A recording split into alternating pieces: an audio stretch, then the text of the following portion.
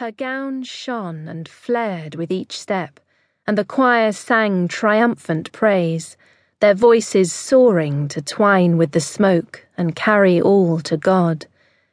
Within her the child tumbled joyously, flexing and testing his limbs. It would be another boy.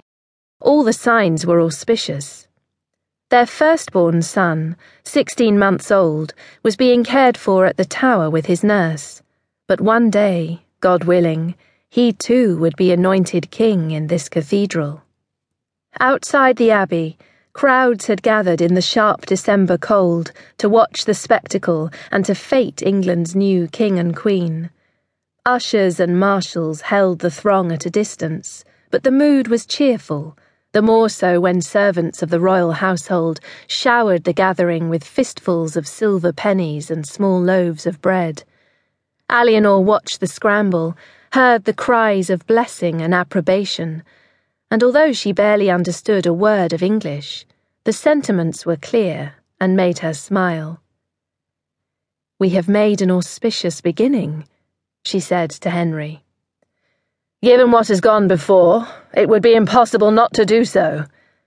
His own smile was wide, but Alienor saw his glance flick across from the Abbey to the Palace of Westminster and harden for an instant. Once a grand residence, it had become ruinous during the later years of King Stephen's reign and needed urgent repairs to make it habitable. For now, he had set up his administration at the Tower and his domestic quarters across the river at the Manor of Bermondsey.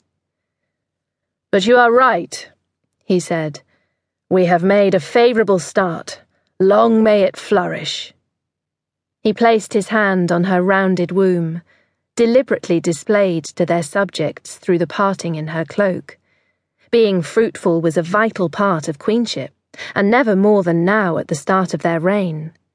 He gave a delighted chuckle to feel the baby's firm kick against his palm. "This is our time. We should make the most of every moment." Taking a handful of coins from an attendant, he flipped them into the crowd.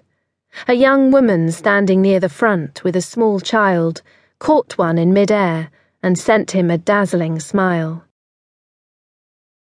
Alienor was tired but still bright with excitement as the barge bumped against the jetty on the river entrance to the tower. A crewman cast a rope around a mooring stake and hauled the vessel closer into the steps.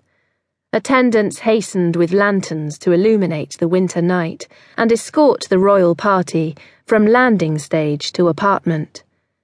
Splintered gold reflections spilled across the dark waters of the Thames, heavy with the salt scent of the estuary. Alienor's teeth chattered despite her fur-lined cloak.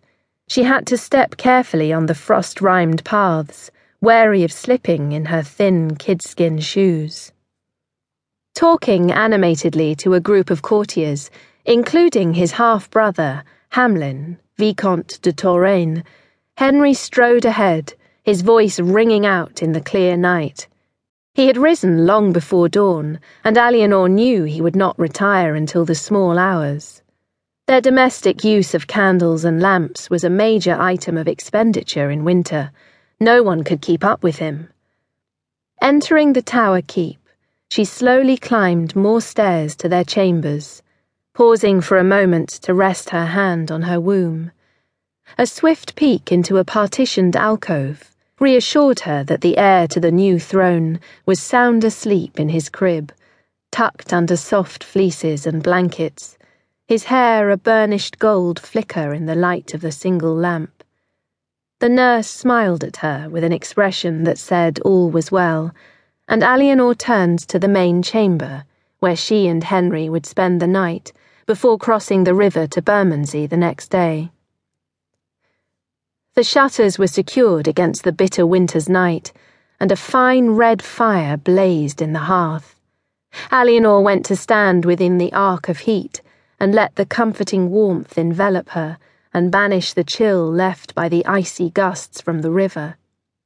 The reflection of the flames danced hypnotically on the surface of her gown, inscribing stories in the silk.